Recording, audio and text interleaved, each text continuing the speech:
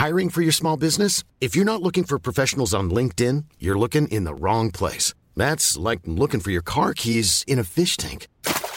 LinkedIn helps you hire professionals you can't find anywhere else, even those who aren't actively searching for a new job but might be open to the perfect role. In a given month, over 70% of LinkedIn users don't even visit other leading job sites. So start looking in the right place. With LinkedIn, you can hire professionals like a professional. Post your free job on linkedin.com/people today. Since 2013, Bombas has donated over 100 million socks, underwear, and T-shirts to those facing homelessness. If we counted those on air, this ad would last over 1,157 days. But if we counted the time it takes to make a donation possible, it would take just a few clicks. Because every time you make a purchase, Bombas donates an item to someone who needs it. Go to bombas.com/ACAST and use code ACAST for 20% off your first purchase. That's bombas.com/ACAST, code ACAST.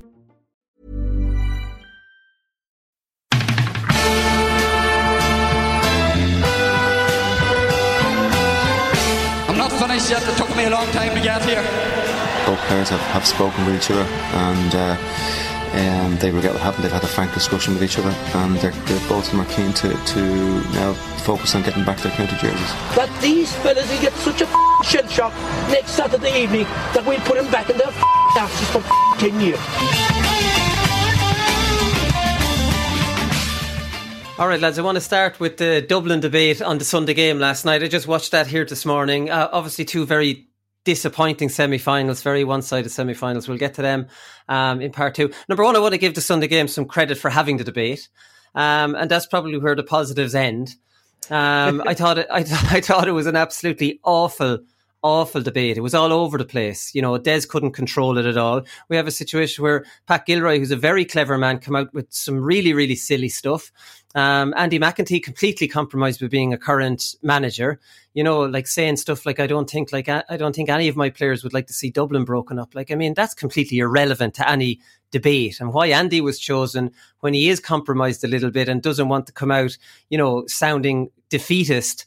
Why is he being chosen to debate Pat Gilroy? Like, I mean, surely there's somebody better than that. Like, I mean, Pat Gilroy told us we're being racist against Leitrim. He told us that Kerry and Cork could join up. He said Monaghan and Cavan are natural fits. And then he said the one which really annoys me, and it's one that like supporters that don't really follow this very closely always come up with, why didn't we have a conversation when Kerry and Kilkenny were dominating? Like that old chestnut. And that old chestnut went completely unchallenged by Des. I don't want to be disrespectful anymore to Des. I think everybody knows, you know, what Des is like on that show. Like Kerry and Dublin didn't receive disproportionate funding from the GAA. You know, they weren't identified as having needed that extra leg up and then went on to dominate. They didn't play all their home games in the National Stadium, and they don't completely dwarf every other county regarding population. So how that just went there. I don't know, Conan, Andy McEntee seems stumped by this one. That was the frustrating thing. Like, I get what you're saying about Andy McEntee. He's a current manager. So, like, yeah, obviously he's compromised, but like Pat Gilroy said, then why have Kilkenny won? And Andy McEntee said, I don't know.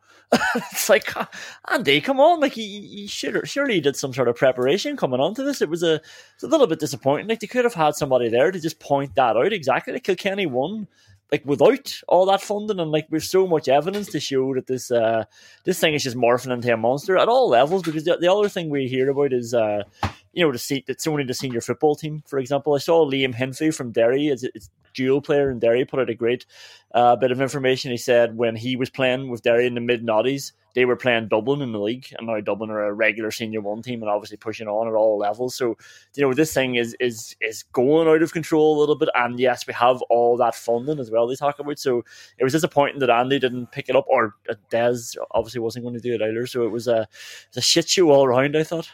Yeah, it just kept going from one thing to another thing, and nothing really getting, you know, you're not going to fix it, but nothing really, you know, being debated as such. And like, I was surprised at how animated and everything Pat Gilroy kind of came across. Like, he made one good point in that he said, let's diagnose the problem first.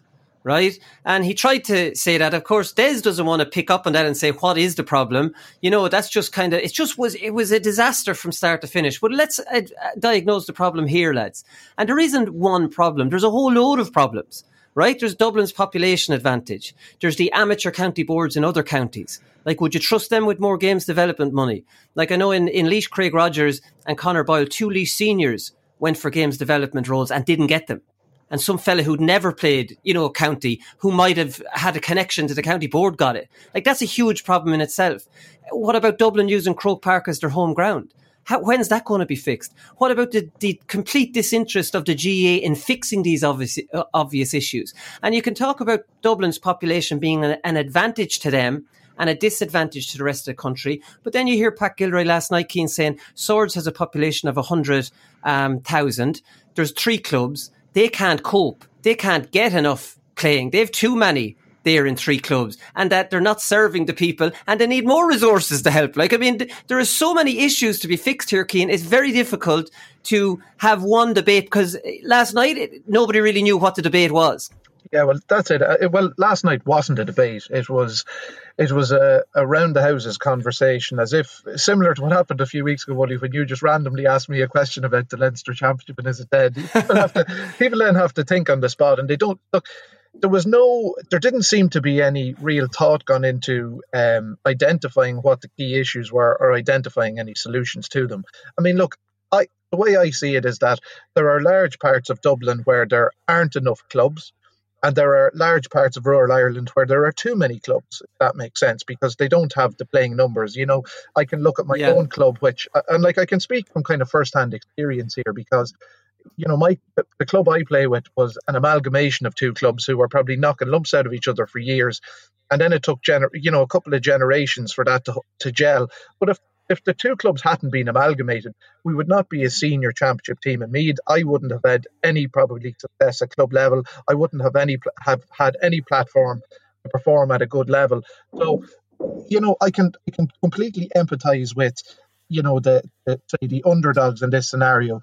Like, you come from a different place, Willie, and that you're from the town team in Portlaoise, and there's only one club, I think there's only one club in Portlaoise, maybe there's another one on the outskirts, but there probably is a requirement for more clubs even in Portlaoise. So Dublin is just a reflection of, and it happens across the country, there are some zones where, the old parish rule, at this stage for a modern association, it's sort of not relevant. I mean, it doesn't work. So if you're trying to have a really, I suppose, the inter-county game is benchmark. It's the one that captures the most audience. But having that based on county lines, it doesn't work. Like, I mean, you can never have a fair, a level playing field. Like, that's never going to happen unless you can do away with all of that. And that's what kind of Pat Gilroy was saying. He's saying, well, like, what is, the key thing is, what is the problem? What do people want? Like, in my mind, club game is what it is. Everybody accepts that you're from a small club and you can do whatever. And I think Kerry have brilliant approach to it, and having the divisional teams so that every player who has, no matter where you're born, you have an opportunity to play at senior club level within your county, and you're given a platform there through their divisional teams. But if you're born in the wrong county, well, you have no chance. So to be fair to everybody, like, you have to look at the whole county system at the elite level is gone. So the question is, does the GAA want to have a professional game at the elite level? And if they want to have a professional game at the elite level, then they have to devise a strategy where they have franchise systems or whatever. But the county thing is dead. It's dead. It's gone. It's completely defunct, and it's not going to come back. You can throw as much funding as you want into any of these counties. It doesn't matter. It's gone. It's shot. It's never going to be an appropriate competition for all the stakeholders. So Gilroy is right in what he's saying. And you have to look at trends in population. You have to look at the urbanisation of you have to look at all of these factors. And as an association, the GAA have to say, well, what is the ethos of the association? Like, what do they want? Like, what do we actually want as GAA people? Do we want an elite level competition that is an actual competition? And that's played at a really high level, and the elite of the elite within the country can perform at that level, and that's the entertainment parameter. And then below that, you obviously continue to have club system and all of these things delve right into the communities and all of that sort of stuff, like the really good stuff that's involved with the GAA. But you have volunteers in all of these county boards. You cannot fix the problem by throwing money at. Money helps, but it's the expertise that's going to help them put things in place. And that has to be done from a central level. But I'm sorry, It doesn't matter what you do. If you can do whatever you want, but you're never going to have a viable competition where there's more than a few counties that compete. And at the minute, there's only one county competing. That's it. Yeah, no, like, I mean, there's two ways of looking at this, right? And I suppose, and Pat Gilroy was right in that he was open to Dublin being split as long as the rest of the country were open to maybe ripping up the script from their behalf. So, like, I mean, you can't try and pressure Dublin into splitting into 4 or 5 or whatever it is and saying, absolutely, Laois will never join up with Offaly. That's out of question, because that is not going to be a solution for everybody, right? So, like, I mean, I do take your point. The point I would make about splitting Dublin up is that increases participation because it gives more players a chance to play at intercounty level. And they touched on that last night. There's so many players in Dublin that will never get to play intercounty football. The amalgamation, leave Dublin as their own, and the amalgamation decreases players' chances at playing at the top level. 2 from Leitrim might. What about all the rest of the other poor 28, chaps? What about all the players in Laois when they join up with Offaly? You're actually reducing participation at the highest level by amalgamating counties and leaving Dublin as they are. But that is the nature of top level, elite level sport. Like that, because that's the fundamental question here, I think. Do we want to continue to strive to have the most elite level game being played there possible? Because if you want that, then you have to accept that it's not for everybody. And the game for everybody, the everyman's game, is going to be the club game. Right. To me, I mean, we're talking about something, it's gone. Like Dublin intercounty setup, they are gone to that level. And so the only way you can you can't really bring them back. The only way to bring them back is, as he says, bring in rules that are completely anti-Dublin, which I don't think anybody really wants to see that. What everybody wants is a viable competition, right? So how do you promote that, or how do you get it? Like Dublin are gone so far ahead of everybody, but they're not going to be caught because they have all of the population advantages that are well documented and discussed, and they now have just a complete brain drain. Like if you look at it, it's second and third generation players there. They're not second or third generation Dubs that are playing for Dublin a lot of the time. They're the sons of people coming up from the countryside who are steeped in GAA ethos, and that has contributed to, like, it's a perfect storm as far as Dublin is concerned. And I think that we're kind of, to talk about Dublin is maybe the wrong thing, because Dublin are doing probably lots of things really, really well, and they have just such an exceptional pick of players that they're going to continue to develop these top class players and athletes, and the rest of the country just is always going to struggle to compete with that. So talk about breaking up of Dublin, that's one factor, because as you say, the more say elite level teams that there are in Dublin, the more platform there is for a wider number of people to perform at that level. But we have to establish, what is the elite level game? What does that look like? That look like 8 teams split across the country, maybe 2 or 3, because it doesn't matter where they are, because they're going to end up being professional teams and professional players. And then it's, what does the system look like below that? And that is the serious discussion that needs to be had strategically within the GAA, because if we're talking about just give a little bit of development money there to Meath, or give it to Kildare, or give it to Laois, it doesn't work, because people there are not don't have the sufficient expertise to organise the thing properly to get best bang for their buck. And really, what's the point in all this money being pumped into the county teams? It's a joke. It should be fed back down into club teams within the counties to coach all of the, that's what it's about. It's about getting participation and giving that level of expertise to all of the club players in all of these counties. And how you deal with the elite level of the game is a completely separate discussion. They're not the same thing. And kind of marrying the game's development funding to the current Dublin senior team, they're not one and the same. You don't just pump a load of money in to under 6 players at Laois and all of a sudden they turn into Dublin in 15 years. That doesn't work like that. No. So, Conan, is this something you could get behind then? So what Keane is suggesting, the club game dominates the year, right? So, you're talking about the club championships starting, I'm just throwing this off the top of my head, starting in, say, May and finishing out for the rest of the year. But starting in June, but in April and May, we play this conference intercounty kind of showcase thing where, you've got Dublin versus 7 other conferences, and they play each other on a league basis, and the top 2 go into some All-Ireland or even a cup even like quarter-final, semi-final, final. And that is the very, very elite of the game and their conferences, and the rest of the country, the rest of the players in the country. If you can't make the elite of the elite, you're playing club football, and that's promoted. That is given way more importance, and that is the whole basis of your year is club football. But we have this 2 months of, I don't know, it's like a little novelty thing. Who can win the conference or the All Ireland conference final? I mean, you have to think though about how that's going to end up affecting club football. And again, I know we're spitballing off the top of our heads here, but like, if you suddenly take away all the county teams, like, the club system and the whole point for a lot of people playing becomes a bit more redundant. Like, there's only 8 teams now at the top, and as you say, there are less opportunities for players to play.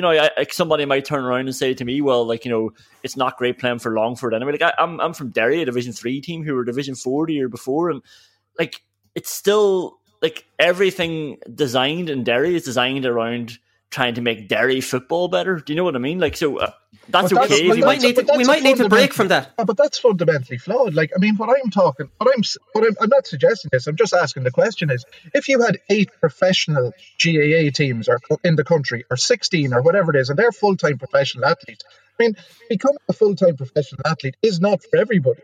Like, that's just a reality. And the people's game, you wouldn't play a club, is that it? Yeah, exactly. You're gone. You don't play with your club anymore. The people's game is the club game. That's it. And if that requires plural amalgamations and stuff like that, well, so be it down the line.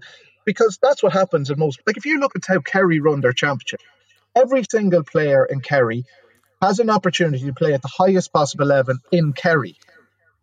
Okay? And the elite play with the Kerry senior football team. But not everybody gets to play for Kerry.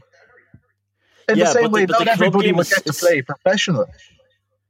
The club game is stronger off the back of that, though, because like everything is feeding into that system. Like, once you take that away from the top of it, then I think that eventually starts trickling down into the club system, where it's not all geared towards the one direction. Like, I know what you're saying. I'm not completely against it, but the reason I think it's okay to target Dublin in this sense, like what you're saying, will you say, like, split up Dublin and you create more teams? Because I'm thinking about Colin Baskell there, for example, who was lighting up for Dublin at the start of the year off the back of being the best player in the club championship last year. Now he's watching because fucking Paul Mannion and Brian Howard and Cormac Costello were the attacking subs for Dublin. So Colin Baskell, who would be one of the best players in every other county, is just watching. But the reason it's okay to target Dublin is because the money is going into Dublin, and like the question comes, do you think that's okay? And I do, because of the population. Like, you have to, like, the GAA's main aim is to get more people playing, and then like the byproduct of this now is this monster. So then they have to think about that. But if you still think it's okay to keep pumping money in where a quarter of the country is,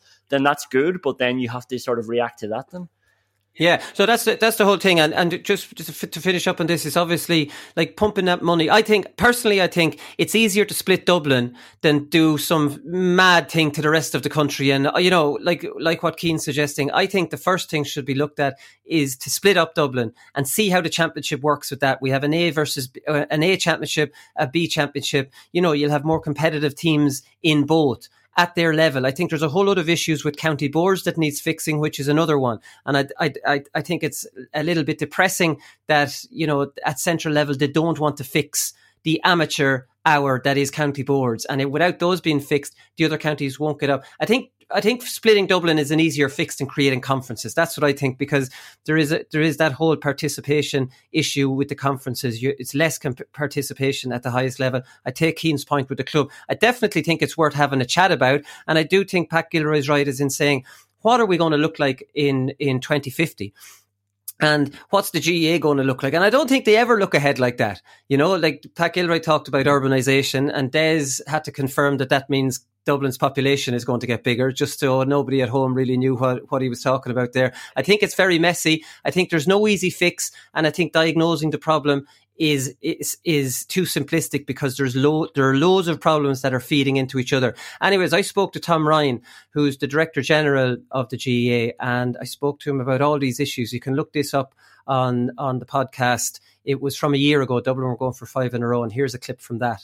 When you look at where the income is generated in the round, in the totality where it comes from, like, Dublin is a significant funder of the association as a whole. So a lot of the funds that are going to all of the other counties, they're actually... but that's just a geographical, anomaly, and that's not... But it's almost like you've got the golden handcuffs on with Dublin. They have you over a barrel because they're so well supported, and they almost do fund the GA in a lot of ways. There's no getting away from that, like, to be honest. So, and it's an important thing to say that, actually when people talk about all of the money that Dublin get, they get a substantial amount under the category that you're talking about. There's all manner of other things that other counties do better out of than Dublin. When you talk about capital and you talk about pitches and things like that, and also when you look at who contributes into the thing, like really all it is a kind of a very basic, simple kind of a collective thing, and the only money we have is the money that comes in through the things you started talking about at the start, the commercial income or the gates, and the only thing we are charged with doing with it is putting it back into Gaelic games. So if you look at who is a net kind of contributor to that little mix over time, there's 2 or 3 counties that all the time are funding everybody else, because unfortunately the nature of it is that there's an awful lot of counties that...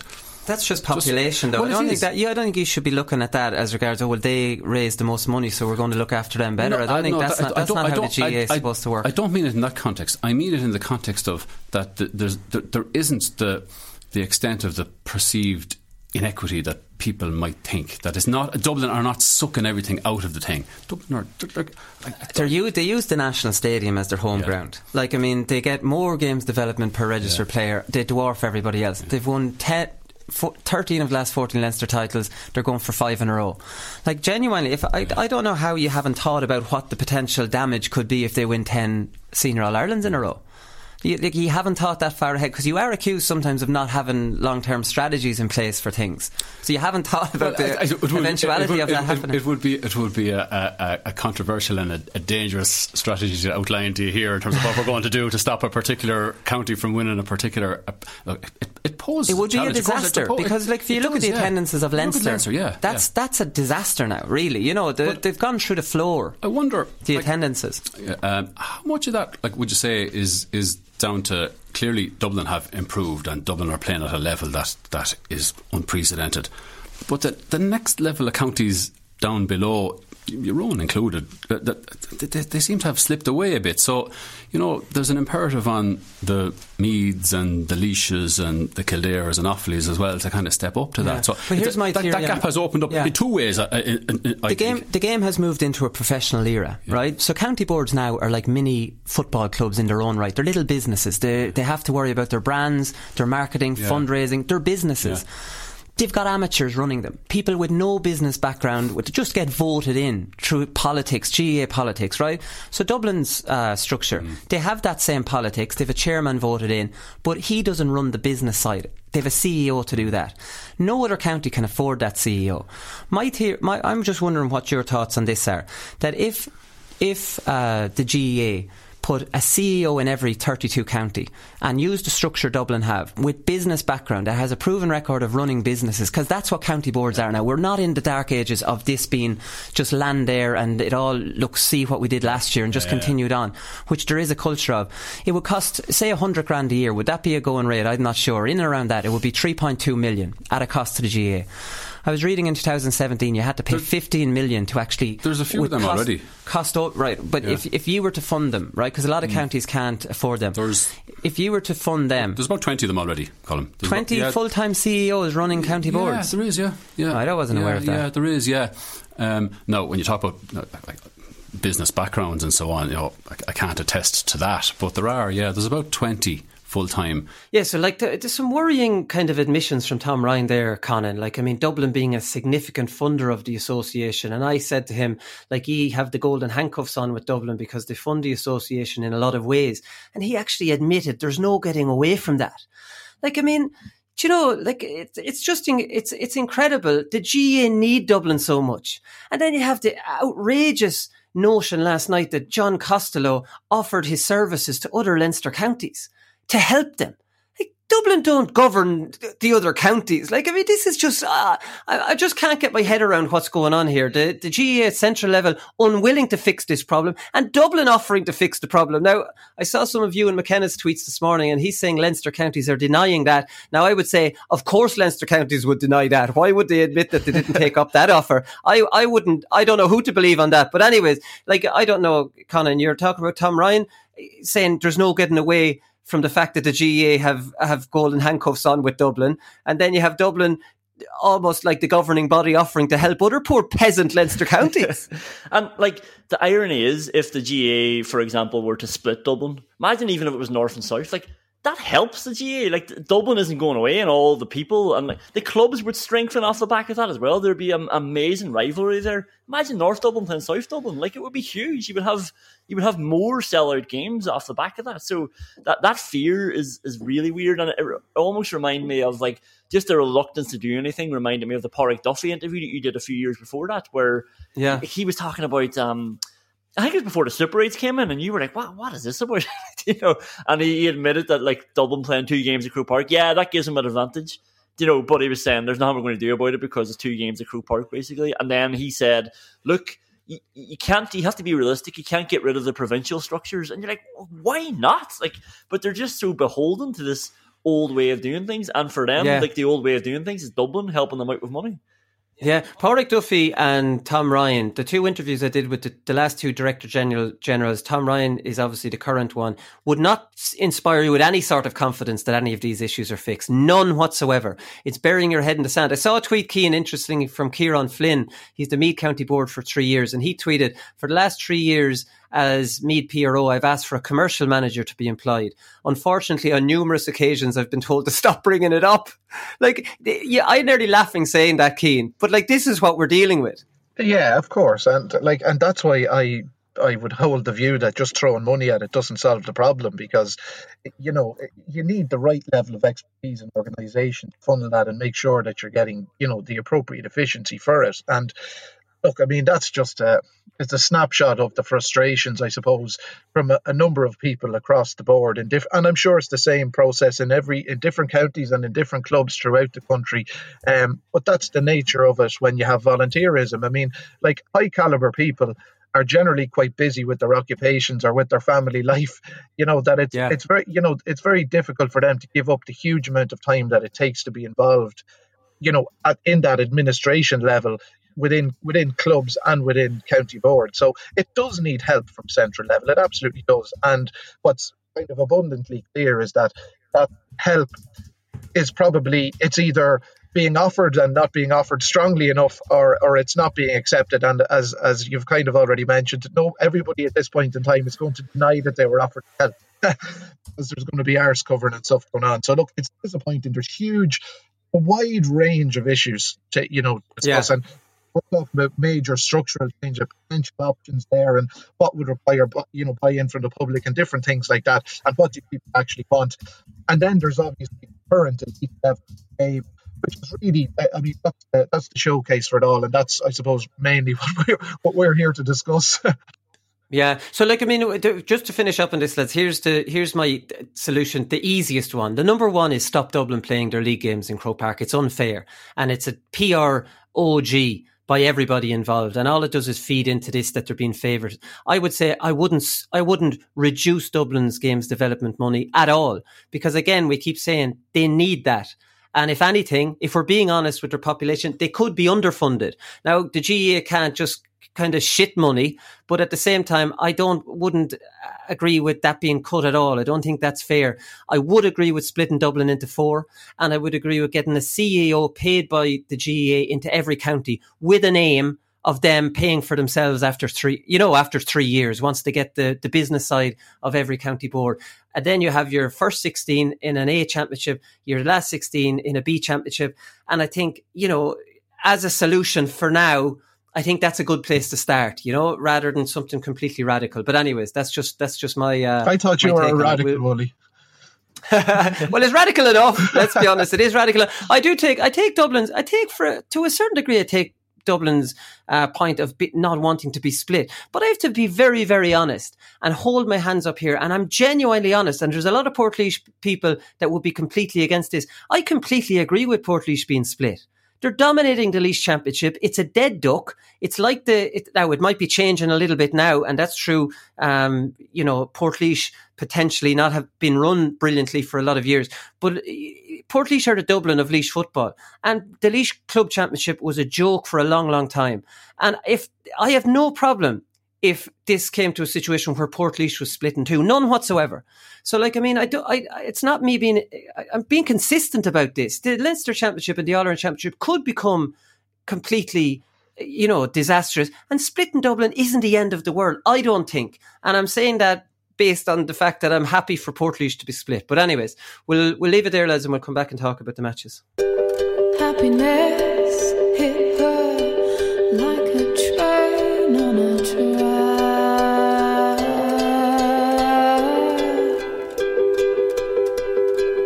I don't really know Jim anymore. Me and him were like best friends when we played, He's seen the light of Jesus, and I'm still like fighting the devil, The dog days are over. The dog days are done. The horses are coming, so you better run. Run fast for your mother, run fast for your father, run for your children, for your sisters and brothers. Leave all your love and your love behind. You can't carry. All right, lads, so a crazy scoreline in this one. Mayo 5-20, Tipperary 3-13. I went to this thinking that this would be a closer game. I froze my balls off. Conan, you were there on Saturday night. I'm sure you were freezing too. This game was completely over.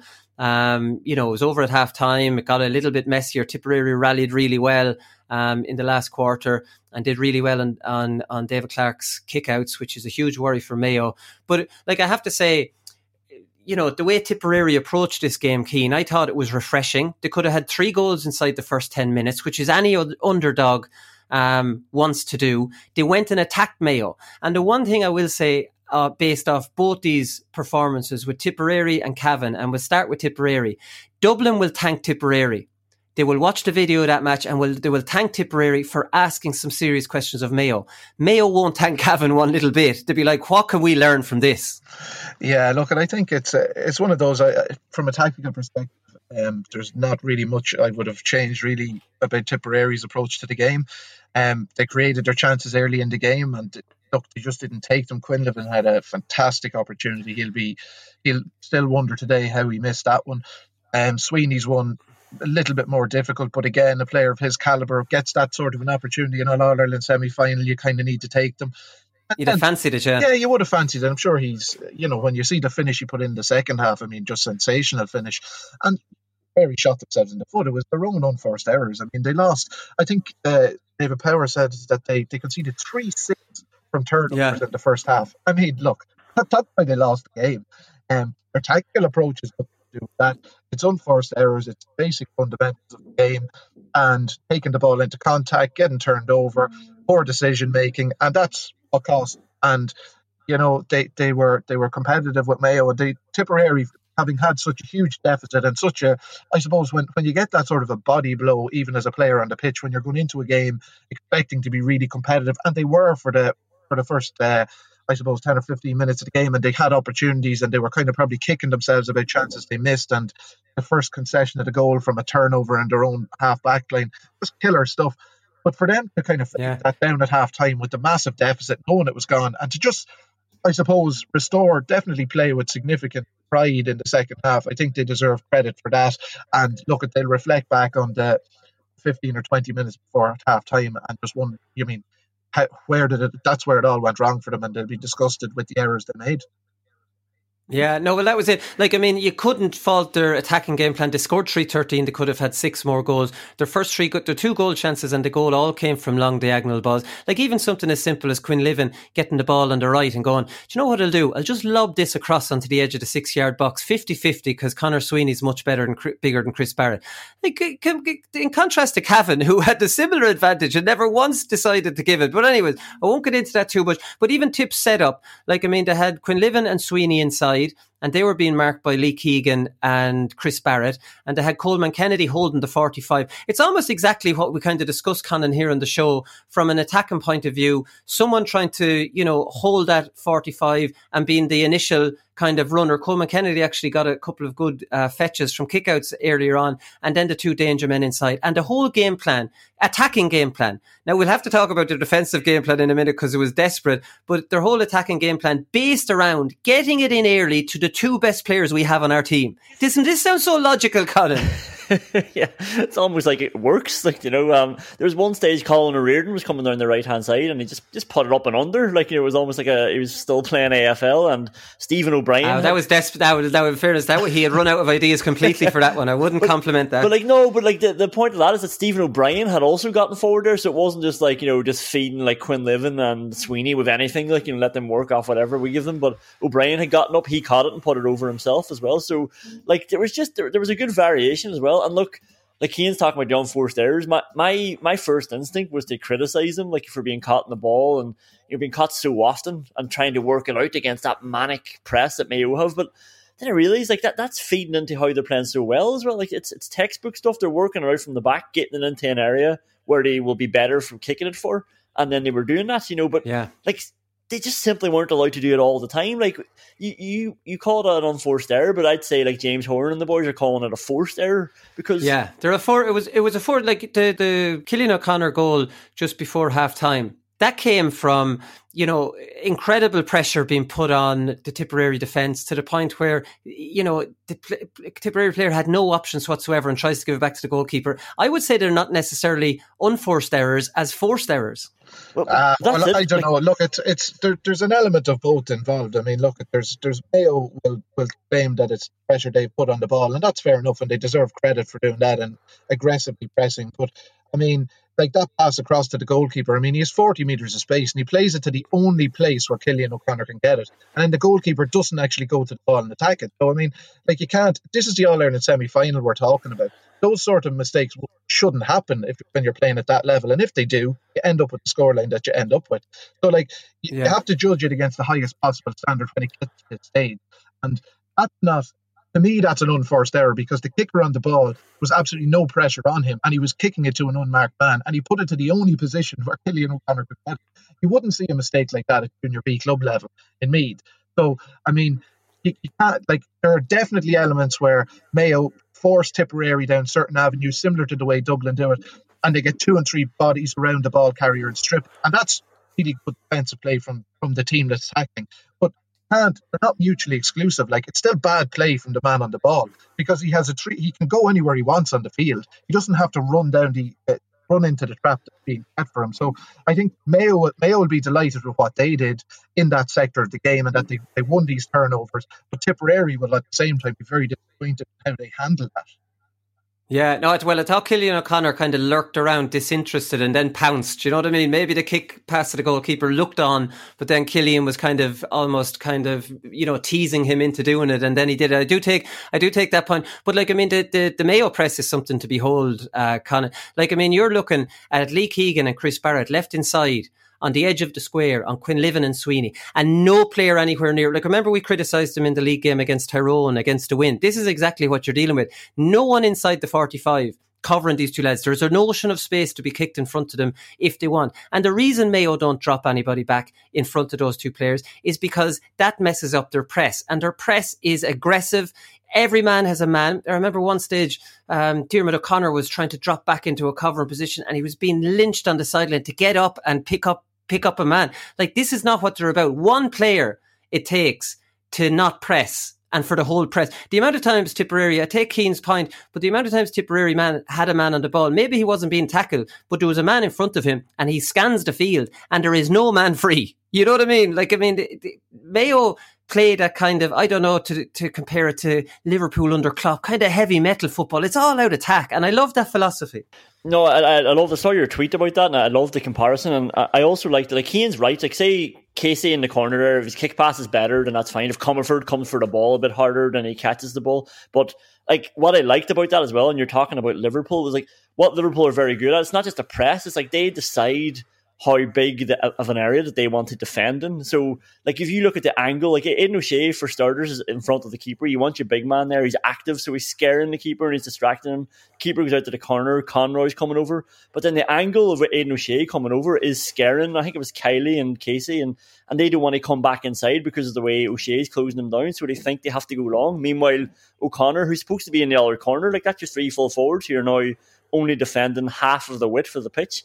So, like, Mayo, like, they were rampant, like, it was relentless, but they were smart as well in the way they were pressing. And, like, I think it's the most intensity that I've seen from a team so far. Like, Dublin can obviously do it. They haven't had it yet, but I'm struggling to think of a team who would find all those answers throughout 70 minutes against that level and that length of pressure that Tipperary were subjected to. Yeah, there's no doubt it's difficult, Keane. You look at Tipperary played Limerick and they played Cork, who were desperate tactically on the day. That Tipperary probably gasping for breath in that first half. Like, I mean, wondering, what are we supposed to do here? Usually in the modern game, you can actually solo at your ease around your own 45 and kick it across, happily to somebody else that's free. Yeah, absolutely. And I suppose that's the level that Mayo have been playing at for a number of years, and Tipperary have sporadically been at that level. So I suppose that it's to be expected that Mayo would have the additional level of conditioning and would be able to, I suppose, impose a higher tempo game on Tipperary, and that's what they needed to do, and they did it really, really well. And they forced the mistakes from Tipperary, and they put them under pressure, and they put them into situations that made them uncomfortable. And Conan, pointed out brilliantly there, it's the way that they press only. At times they condense the pitch, the angle of what they do. They use the side. It's all similar to what Dublin do as well. It's why their pressure is so good when they're out of possession. They use the sideline as an extra man. The angle of the second tackler body position. They're always kind of setting traps for the opposing team. They want them to go a certain route, and then when they go into that route, when they push them the zone they want to go to, then they have bodies there and they wrap them up and take the ball off them. And they've huge physicality as well. I mean, like, the guys just were at times were able to blow the Tipperary lads out of the water in the same way that Dublin have continually done for years against pretty much everybody they play, almost aside from Mayo. Yeah, no, there's definitely the physicality, and when you meet that kind of contact, that you're not able to get past that. Because, Conan, obviously it's a risky enough strategy. If you can get past the initial man that's tackling you, you will have to draw somebody to you, and now you've got that overlap and you can get the whole way up the field. Getting past Mayo or Dublin in those situations isn't easy. You see them in front of you. Sometimes you get a crappy hand pass where you have no momentum. You're going from a standing position going, I'm not going to try and run past Kieran Kilkenny, or Aidan O'Shea or Cillian O'Connor with the strength of him this year and actually continue on up the field. Like, it's just not going to happen. Now you're going backwards, and now they have you.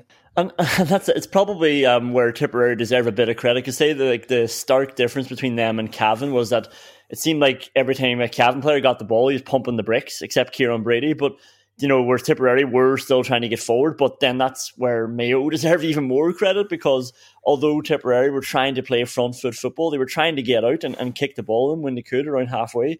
Like, they were just being eaten up, and it was non-stop. And like, as you mentioned, like Barrett and Keegan, like that can be a scary situation for a fullback when you've got all that space, but not when the pressure on the ball is that much and it's not being let out for the whole game. Well, that's the thing. You're looking at risk-reward, Keane. And obviously, Keegan and Barrett were under a lot of pressure, but they got 3-6 of having everybody on the press. Do you know what I mean? Now, that could have been, on another day, you could have had Tipperary scoring those 3 goals and you're wondering, is that risk-reward worth it? Yeah, well, look, that's the nature of sport. I mean, you have to go for it, like, and they pushed hard, they pressed up, they want to get the ball back, give us the ball, and punish it. And it's much easier to get scores the higher up the field you turn over the ball. I mean, everybody knows that. It's, common sense, but you have to be very, very well organised in order to, turn the ball over high up the field, because you're effectively trying to defend a much bigger zone rather than dropping back inside your own 45, because then you just make the pitch very, very small, pack it with numbers, and there's very limited space for the opposition to play in. And you probably have to have the ability to do both, because you want to keep pressure on the ball high up the field to slow the point of the attack, to hopefully get turnovers. But if you don't get those turnovers there, then at least you've slowed up the attack and you're getting your numbers behind the ball, and you're making it very difficult for teams to score against you, and certainly to score goals. So, I mean, look, Mayo, we know exactly what Mayo are going to bring to the table in terms of their aggression. style of play that they want to do. But I mean, the amount of goal chances that Tipperary created against is would have to be a significant concern for them going into play Dublin. And also at times I thought, like in the second half particularly, was they were too slow on the cover in the way that the Dublin defenders aren't. Dublin defenders are more than happy to leave their own direct opponent to snuff out the danger if somebody's heading for. Yeah. Whereas Oisin Mullen allowed a Tipperary player run straight past him and kick the ball into the net. Barrett was for the Fian goal. For the Fian goal, sorry. And then Barrett was very, very slow getting across to cut off Belmaher that time, and he possibly could have ended up giving away a penalty and getting a black card.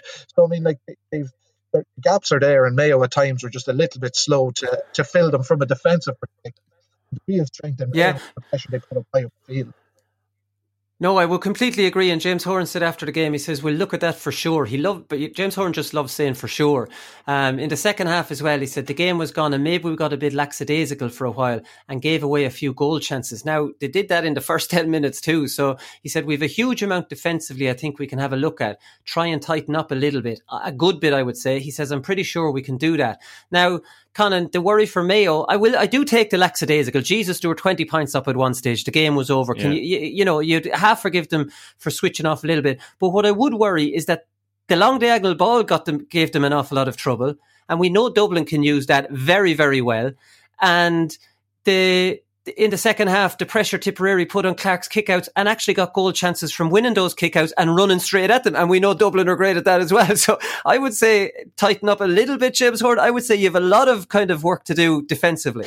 Yeah. And like the kickouts are something that, we've talked about a long time. And you could hear the volume of the Tipperary bench, targeting those kickouts. Like that was one difference. See, the Cavan and Dublin game was very quiet. Like, I could hear it in the TV for the Mayo Tipperary game. Like everyone was animated. Everybody had a plan. They were all targeting something. That diagonal ball as well, something that I didn't think Mayo would be susceptible to. But like again, it's hard to mark a good diagonal ball.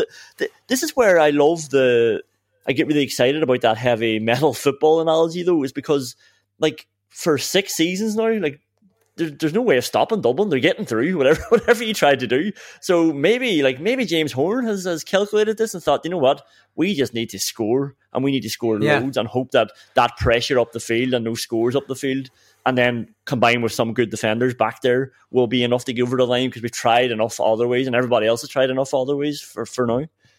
Yeah, well, that's it. Like, I mean, you look at it, the heavy metal football, and Tipperary could have had those 3 goals. And say if Mayo go after Dublin in a big way after the first 15 minutes, they got 2-3 to a point up. They've something to hold on to. Whereas if you're just containing, you're not going anywhere. Like, I mean, Cavan just tried to contain Dublin.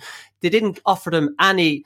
Well, I won't say they tried to contain them, but they tried to beat Dublin at a running game, Cian. Like, I mean, I was going 20 minutes it took before they gave a ball into Galligan, who was marking Davy Byrne. And for me, that's an obvious, advantage. And they had Conor Madden in there who was coming in and out, didn't know where he was going. And poor Thomas Galligan came out because he didn't know where he was going, because he just wasn't getting the ball. First long ball after 20 minutes into Galligan. You contrast that with Tipperary, who had a plan to come in and maybe target weaknesses Mayo had. And then the next long ball, I wouldn't even call it a huge ball, but it was a diagonal. It was a ball in, I think, by Martin Riley into Conor Madden from a free, and Johnny Cooper, who is there for the taking, if you ask me. Whenever you get it in early, he fouls him, and it was a free right in front of the goal. It's unforgivable, Cian, that this is not the tactics. And what's more, they brought back a forward as a sweeper. Like, who the hell does that now? You've enough in your centre half back. Let his man on, someone else will pick up your man and let him sweep. So what they did was they brought Chris Conroy back as a sweeper. They left Owen Merchant as the Dublin sweeper. Owen Merchant, the very first player, no offence to Owen Merchant, he's a brilliant player. He's the very first player I'd be targeting in that Dublin full back line to say, can we get a little bit of joy off him maybe in the air or some way? Merchant and Johnny Cooper in the full back line. And you're deciding not to kick it in. You're deciding to take Dublin on in a running game. Try run into Fenton or run into Kilkenny or run into Howard or any of these lads. You see the chests on them. You're not going to get anywhere. Yeah, well, I think that's partly what happened to Cavan. I'm sure they had fantastic intentions of doing certain things, but they struggled very much to break the line and get territory. Like even Gerard McKernan there, and I know he's been picked up by James McCarthy, but everything that he's doing, he's moving back to take the hand pass off the ball carrier, and he's always moving away from the Dublin's goal, going laterally across the pitch. Didn't have the ability to make those driving runs, because what happens is, and we've mentioned this before, lads get the ball first and they go to take on a man and they feel the strength and the power and the pace and they think, no, you know what, I'm not going to be able to do it today on this fella. And all of a sudden then that completely changes how the team plays because nobody's willing to take the chance of taking contact because they're too worried about getting turned over. And that's what happens on several occasions. So it's about being a little bit clever in terms of the way they shift the Dublin defender around and a bit of movement. And maybe I often think that, you need to bring your goalkeeper into the game a significant amount when you play Dublin, because if Dublin are going to press man to man and you can't beat them one-on-one physically, well, then you need an overload, you need an overlap, you need a spare player. And your goalkeeper, there's no point in him standing 50 yards behind you. He needs to get involved in the play to create those overlaps and to engage Dublin players and allow you to get a little bit of territory up the field. And then also at times, I mean, as you correctly point out, Johnny Cooper would be one that opposing teams should be trying to target as close to goal as possible, because he's struggled on several occasions when he's tested. When you look at the stature of Owen Merchant as well, I mean, the obvious thing is that you try and get a guy with a height advantage on him and you bring him in as close to goal as possible. And that just requires different players to move around to create that opportunity. It requires somebody drifting in late into play to do it. Now, Dublin are very well organised and they communicate brilliantly on the field, and I'm sure they'd have that sorted out. You might get one ball where it works, or you might get a couple. Yeah. I mean, there's nothing wrong with putting 4 or 5 players into the full forward line and leaving them up there if that's what you want to do, and then you can launch the ball. I mean, we're not saying these things are going to work every single time, but they might work once. You might only have to do them once or twice, and you get a score out, or you get a bit of territory at the very least, because when you come up against Dublin, to try and beat them and run the ball the full length every single time is extremely difficult. So you need to come up with clever things, but let's face it, not everybody has the tools at their disposal to enact some of the wide-ranging strategies that I'm sure loads of people have thought of and tried to implement, but it's much more difficult when you're actually trying to do it against the Dubs. Yeah, but Tipperary managed to do it against Mayo, because I actually think, as David Power said after the game, that that's what they targeted tactically. There's no evidence to suggest Conan, and I take the point it's hard against Dublin and all that kind of thing. Cavan had enough possession from midfield up that if their tactic was to get in some diagonal balls to Madden and to Galligan, that we would have seen them, and we didn't see any of them. Tactically, it was a bit of a shambles from Cavan. Well, that's it. There's definitely an element of that, because you end up just reacting to what Dublin are doing, and you can see it with their physicality and stuff. It does just drag teams into a place that they don't want to be. But the Madden thing is probably the most telling, because they brought him in, like we were saying, bring Madden in from the start, put the ball in on top of him and Galligan, test out. You're right. I think Cooper has been phenomenal throughout his career, but I think he's there to be gotten at nowadays. And Madden ended up playing out around midfield, drifting into defence, and it was what was the point of playing him? Not even when they turned the ball over did he go back inside. There was Dublin were ready, they were prepared for Cavan to give them some sort of onslaught, because the first couple of balls Galligan went inside, and Brian Fenton was dropping back when he could. They were ready and waiting for this, but when it didn't happen, Dublin just became a bit more relaxed. And after a while, and maybe it was because of how the game was going and they got tired and whatever else, but Cavan were winning the ball and nobody was ahead of it. The whole first half, it was just Marty Riley standing inside on his own, and that was it. And then, apart from Kieran Brady, like I mentioned, everyone else was afraid because they probably felt the strength of him. They all just pulled back, and Garrod McKiernan, I'm sure we'll talk about him, but he sort of personified it, where he was just going around the outside, hand passing the ball. He wouldn't even look at James McCarthy, who was putting him under pressure, but McKiernan, we need him to have a big game, and he wouldn't even just square up and try and go at him one time, and that went through the whole team. Yeah, I thought that we suggested McCarthy would mark Garrod McKiernan. Looking at the RTE briefly, they were saying McCarthy would mark Tomas Galligan. He was just perfect for Garrod McKiernan, and he put him in his pocket. And you're right, Garrod McKiernan didn't want to take him on. One other thing about Chris Conroy going back as a sweeper, he was a desperate sweeper. Fenton got a point early where he just took on Garrod McKiernan, and all he had to do was take him on, and he was through for a point. Killian McDade, the same thing from the same side. No sign of Chris Conroy whatsoever in this. And then he got 2 balls and kicked him out over sideline. He was gone at half time. Tactically, give me a break. If you're playing a sweeper, he has to come out and engage those 2 players who have beaten their direct opponents. So, there was a lot of mess. And Mickey Graham said after the game, he says, we talk about the quality of players that Dublin have, but their work ethic is excellent.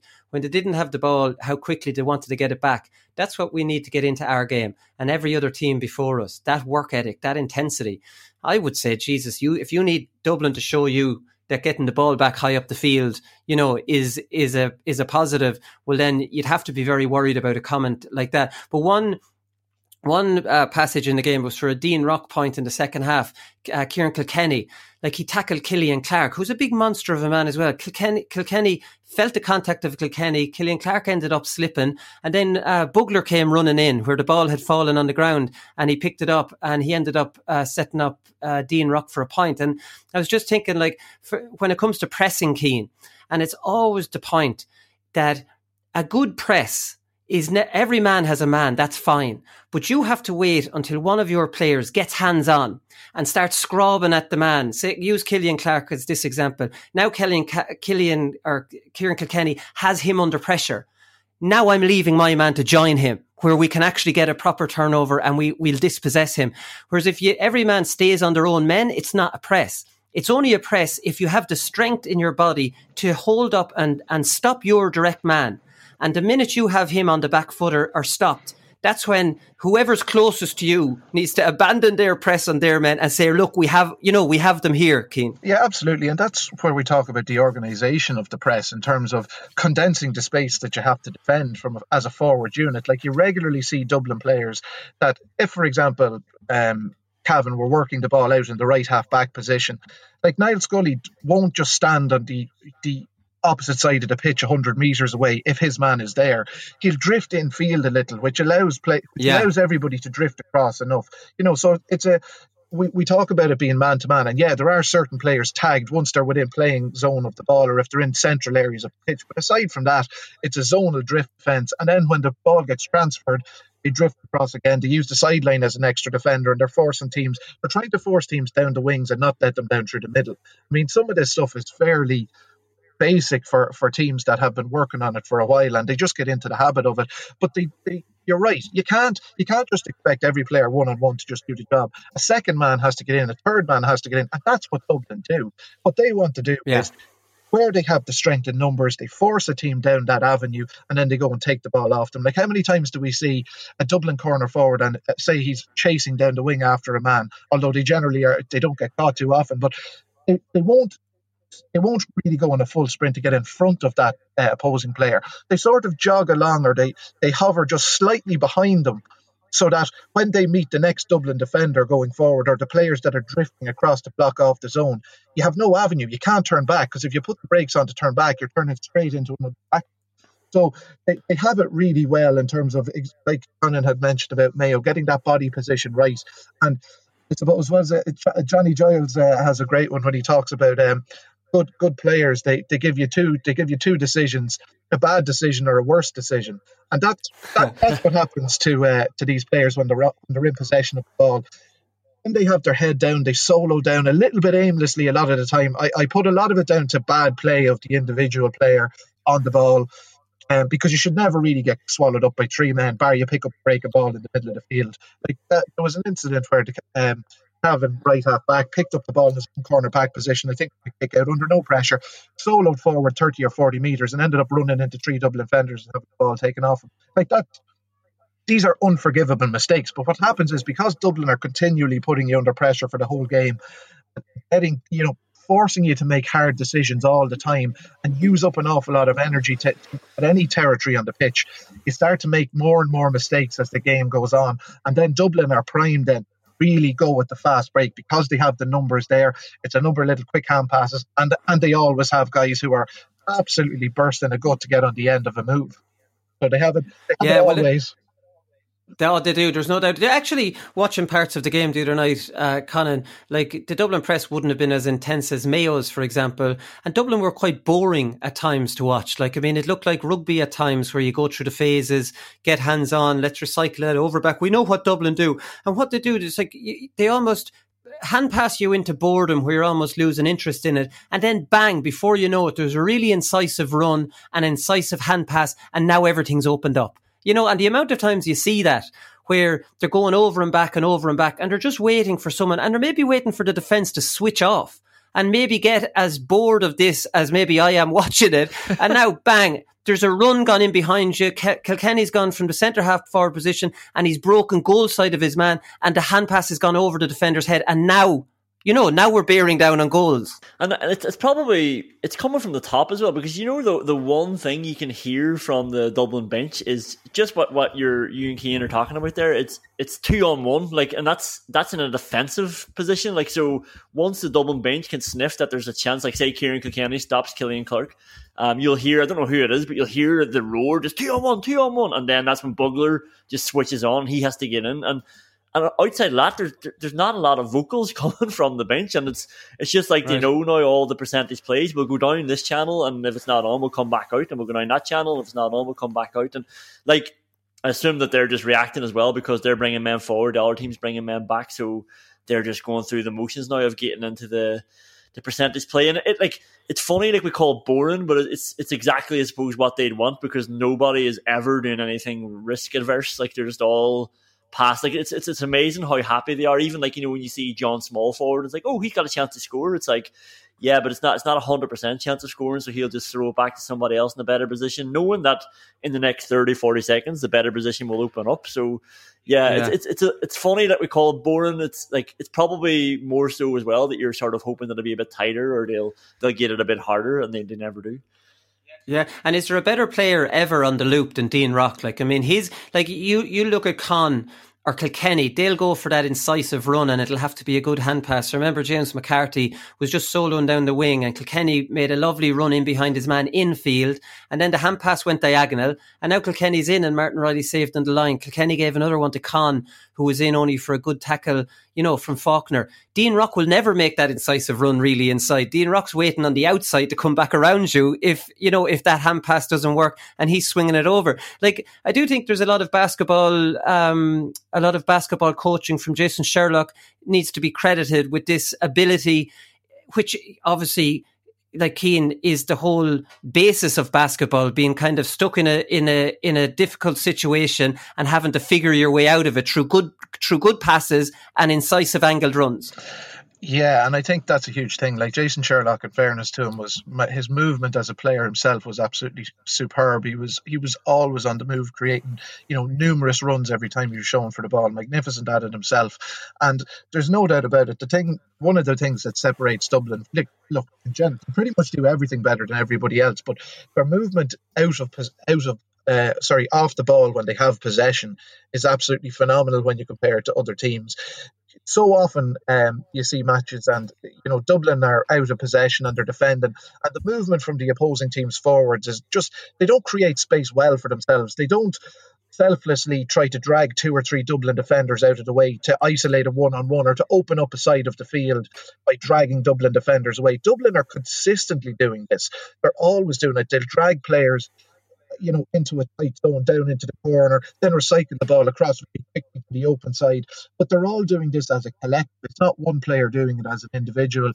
And, Gooch made a very good point on the Sunday game last night where he's talking about that scoring zone, where players are, they make a run into that zone, and if they're not an option for possession, they're out of there again. So they're always conscious of creating the scoring zone for their teammates. It's not about always getting their own scores.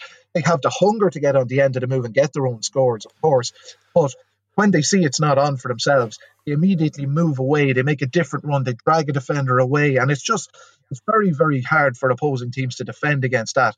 And it's a huge difference that you can see that other teams don't do it to Dublin. And at times it makes the defending for the Dublin team slightly easier, because they're not being actually asked at times certain hard questions by being dragged into positions that they don't want to be dragged into. It can be just quite static. Like, it's as if Dublin are so patient when they have possession that they're more than happy, like Donegal, they could hold on to the ball for 5 minutes to wait for the right opportunity, whereas most other teams start to almost panic if they're holding on to the ball for more than a minute or two in play. And look, maybe that's a reflection of the fact that most times teams are very far behind against Dublin, and it just becomes a downward spiral where they're chasing the game and they're trying to force things then instead of continuing to do the right things and create the opportunities. And look, it's a very difficult puzzle to solve, but it's definitely one thing that Dublin do really, really well that other teams could definitely look at improving significantly themselves.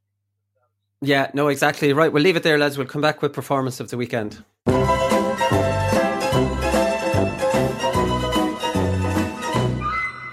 Is the little dink fist pass from a crowded area into that D we're talking about, where Bernard, I've talked to Bernard about, Bernard's very patient, but this little dink ball, you know, the one in a crowded area where it's a fist pass, the weight is taken out, hits the ground and it bounces into a fella's chest, and there's consternation then in around the D and in around that area. Watch for this in the semis and the final. Do you know the one I'm talking about? That little fisted ball that's just bounced in a crowded area, but it gets to the body. You have said it 3 times. It's in around it. But you're looking at me, you're looking out at me of a crowded area, is it? You're looking at me with such a confused head in you. It was like I was talking about you trying to get a point in coppers or something there in a crowded area. Yeah, watch for it. Alright lads, so performance of the weekend, we've 2 nominations here, and these are the 2 players that are in running for Player of the Year, Cillian O'Connor and Brian Fenton. I think if anyone wins Player of the Year outside of these 2, you'd be shocked. I suppose it will all depend on who wins the All-Ireland. Cillian O'Connor, you'd have to start off with, lads, 4-9, a new record. I'm fairly sure Rory Gallagher had that. Cillian scored 4-9, Rory Gallagher scored 3-9. I think he had the record already in a championship match, which is phenomenal in itself. But 4-9 in a game, lads, absolutely incredible. And you look at his second goal, and I thought that was the one that stood out for me because, he's cutting in along the end line and a Tipperary defender. Now, I'm sorry about the Tipperary defender because it was foggy and I couldn't make out who it was. But he's running down at pace and makes contact with Cillian O'Connor, Keane, and he just bounds it off him. You know, the strength of him. And James Horan said all year he's been sharp. His body is in great shape. He's flying. He's a real leader up there, and obviously delighted with how he's playing. I don't know, you just kind of think Cillian O'Connor has maybe brought his, strength and conditioning, for example, or his fitness, or he's gone injury-free. I'm not too sure what to put it down to.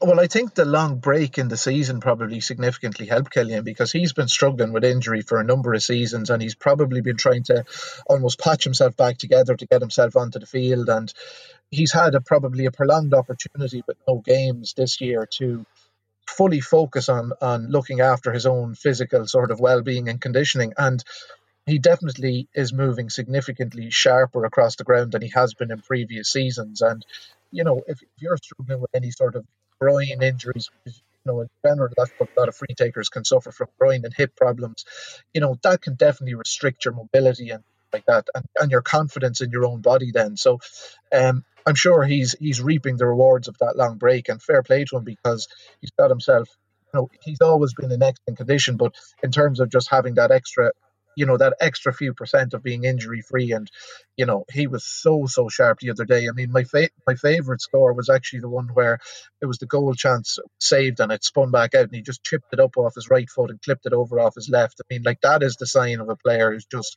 so sharp, such a difficult skill. The ball was running away from him, he's coming at it from an angle, slippy conditions are just magnificent, and his finish for his goal in the second half was absolutely superb. It was an incredible performance from him.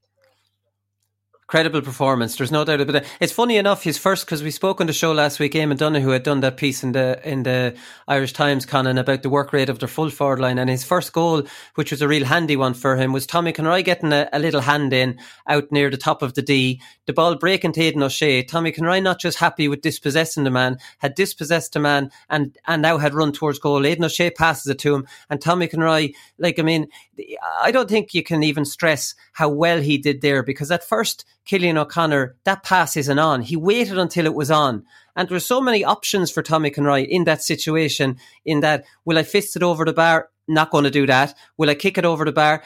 Cillian O'Connor sometimes, will I give it to him too quickly and now a defender flicks it away? He just waited till the perfect moment until it was actually the easiest goal Cillian O'Connor will ever score. And that was probably the thing that impressed me most with Mayo.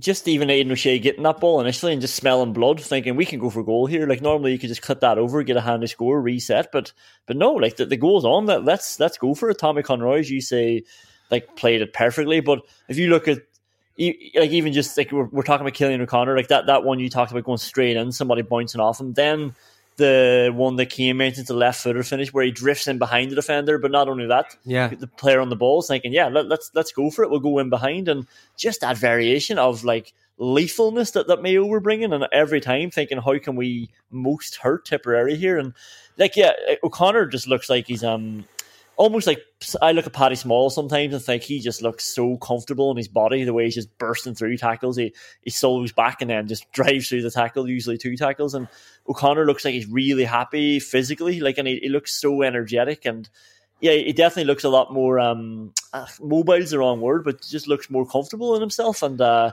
thought that goal, like where he nipped in front of the keeper, summed that up as well, just the amount of energy he brought. And it was like, you talk about a perfect hat trick, it was a perfect foursome, because he great finish off his right, great finish off his left, palmed goal from a hand pass and a palmed goal from an interception. You're not going to get better than that.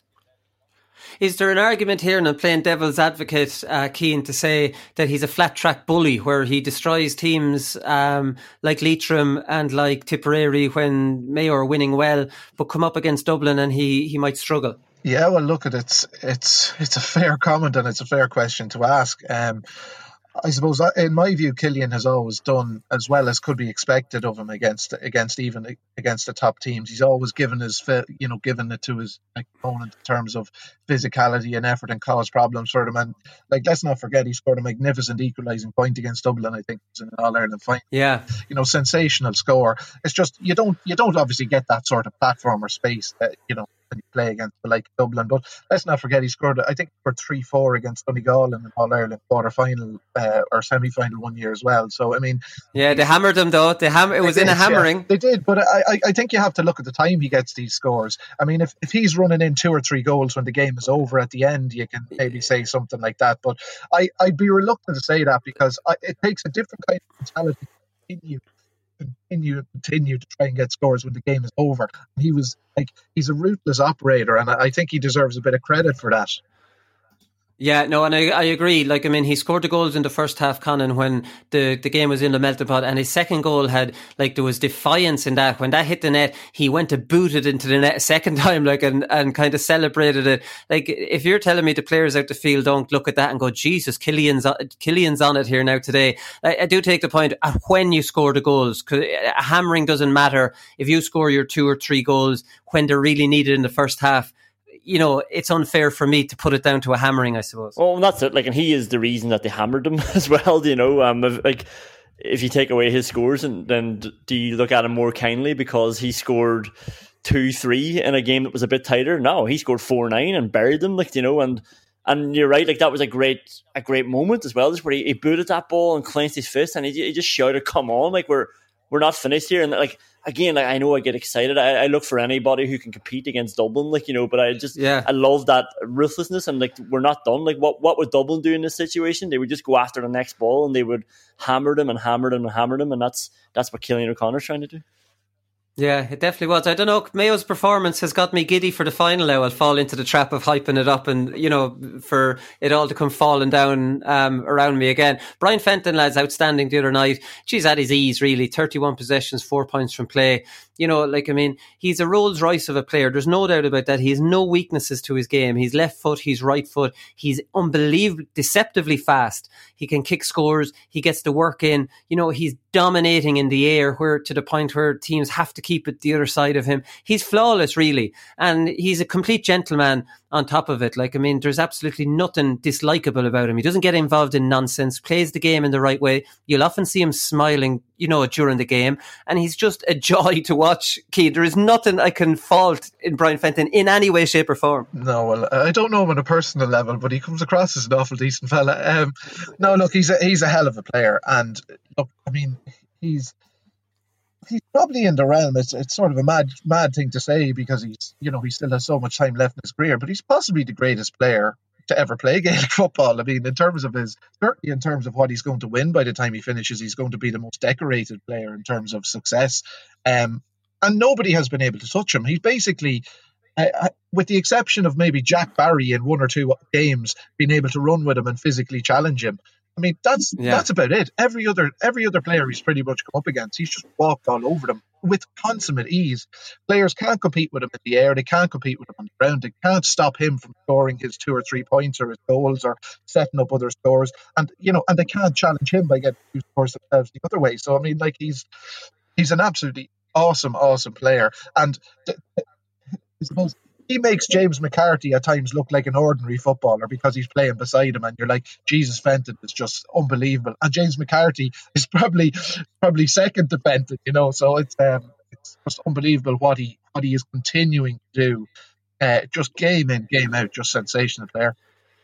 Yeah, no, there's no doubt about that. Like, I mean, you look at it, he's never lost a championship game, Conan, and I suppose their 5 in a row has coincided with his introduction to the team, and like I know you don't know him personally, Keane, and I don't know him personally either. I've met him a couple of times socially, and he's a terrible nice fella. Like, I mean, it's unbelievable. There's nothing that you could ever say against him. And then he was interviewed on Sky, and he spoke eloquently about Cavan and how they held themselves after the Ulster final win. Now, gave out the usual, it was a very tough game, or, we were worried about a really big challenge here, which didn't materialise. And then he paid tribute to Mick Galvin, whose mother had passed away. He's a selector on the team, and he dedicated the win to her.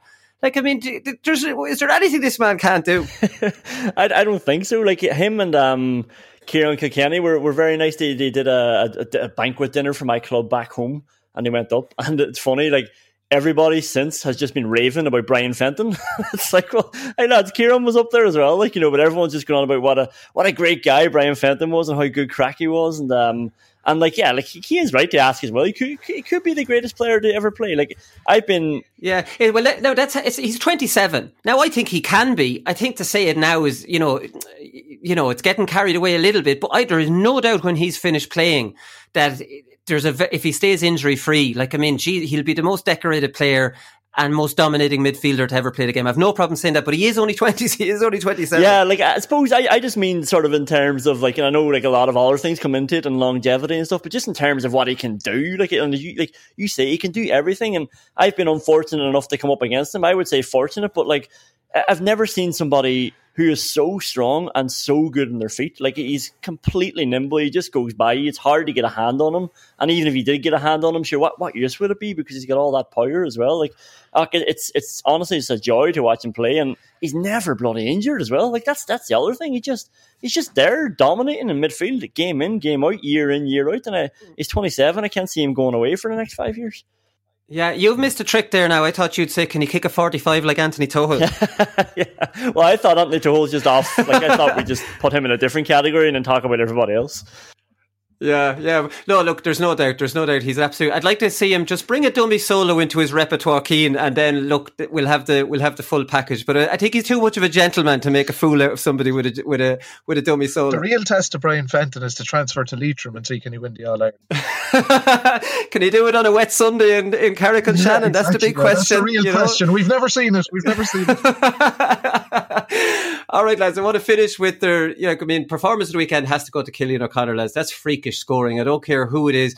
If I was on a team and we won by 40 points, I'd be lucky to get bloody 5 from play. He's scoring 4-9. Like, I mean, it's freakish, and to be able to, have the ability to score that no matter what. This is an All-Ireland semi-final as well, it has to be said.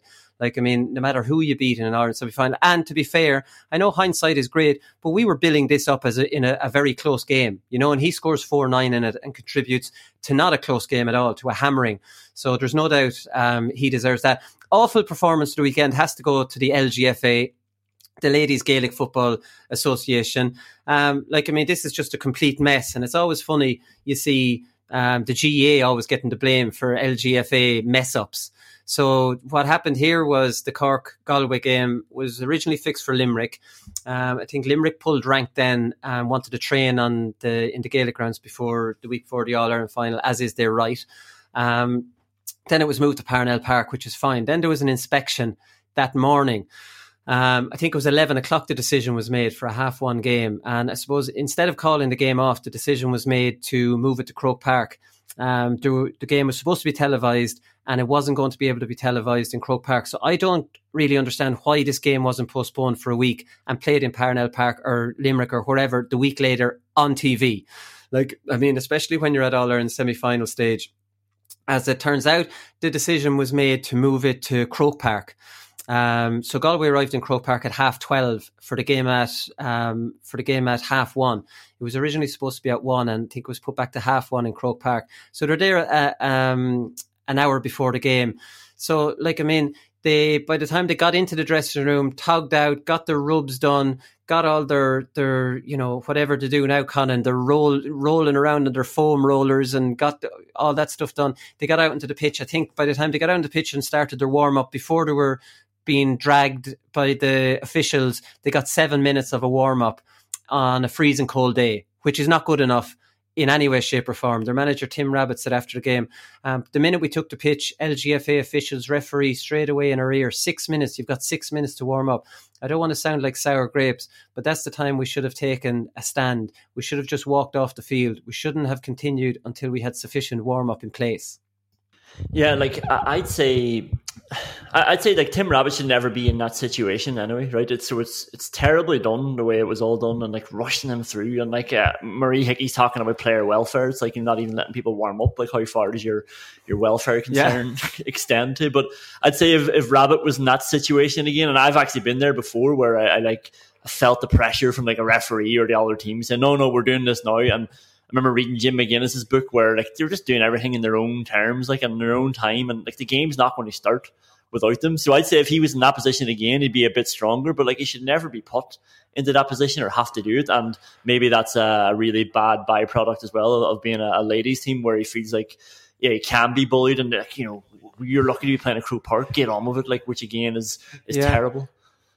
Sorry, just to make a correction to what I said there, the game was scheduled to take place at 1:30 in Parnell Park, but when it was moved to Croke Park, it was changed to 1:00.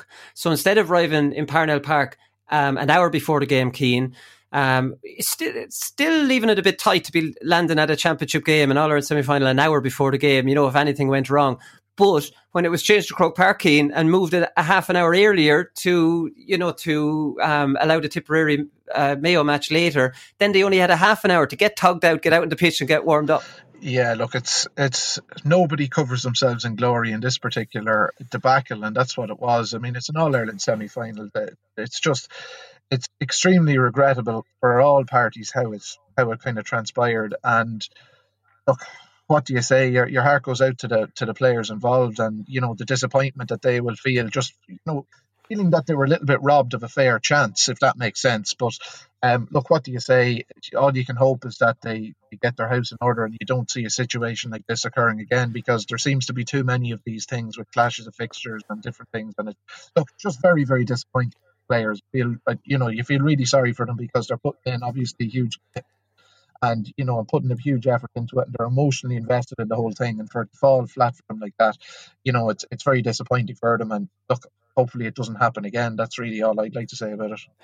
Yeah, like, I mean, I suppose when you see yesterday the GEA getting the blame for this, because a lot of people don't understand that it's nothing to do with the GEA. The LGFA runs the women's game, so this is their issue, and the LGFA don't even pay their intercounty players' expenses.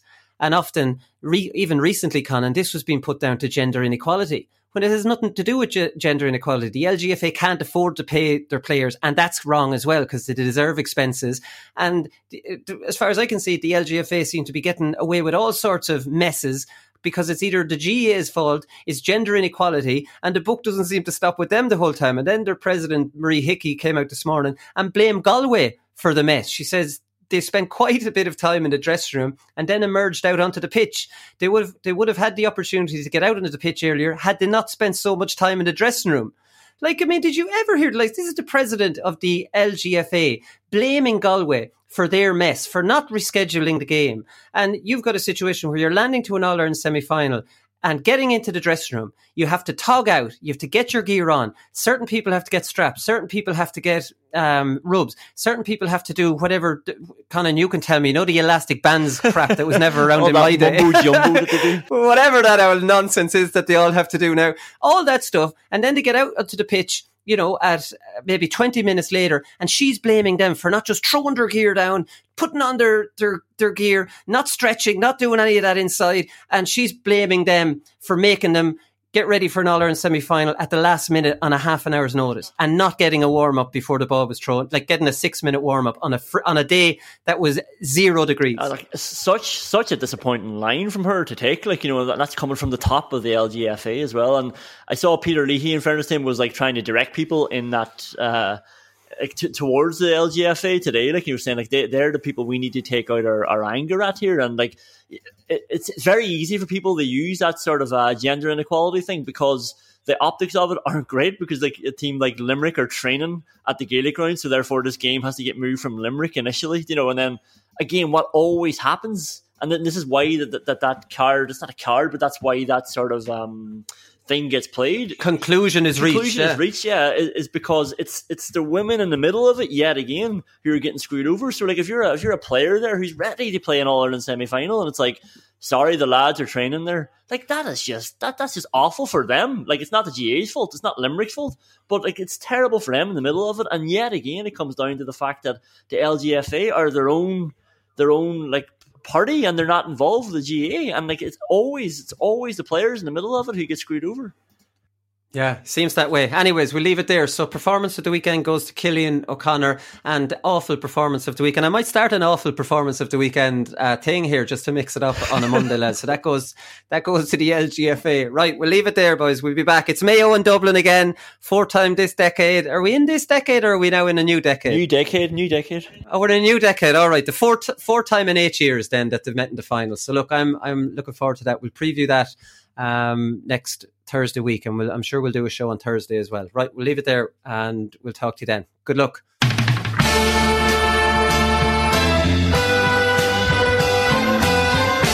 not finished yet. It took me a long time to get here. Both players have spoken with each other, and they regret what happened. They've had a frank discussion with each other, and they're both of them are keen to now focus on getting back their county jerseys. That these fellas will get such a shell shock next Saturday evening that we'll put them back in their asses for 10 years.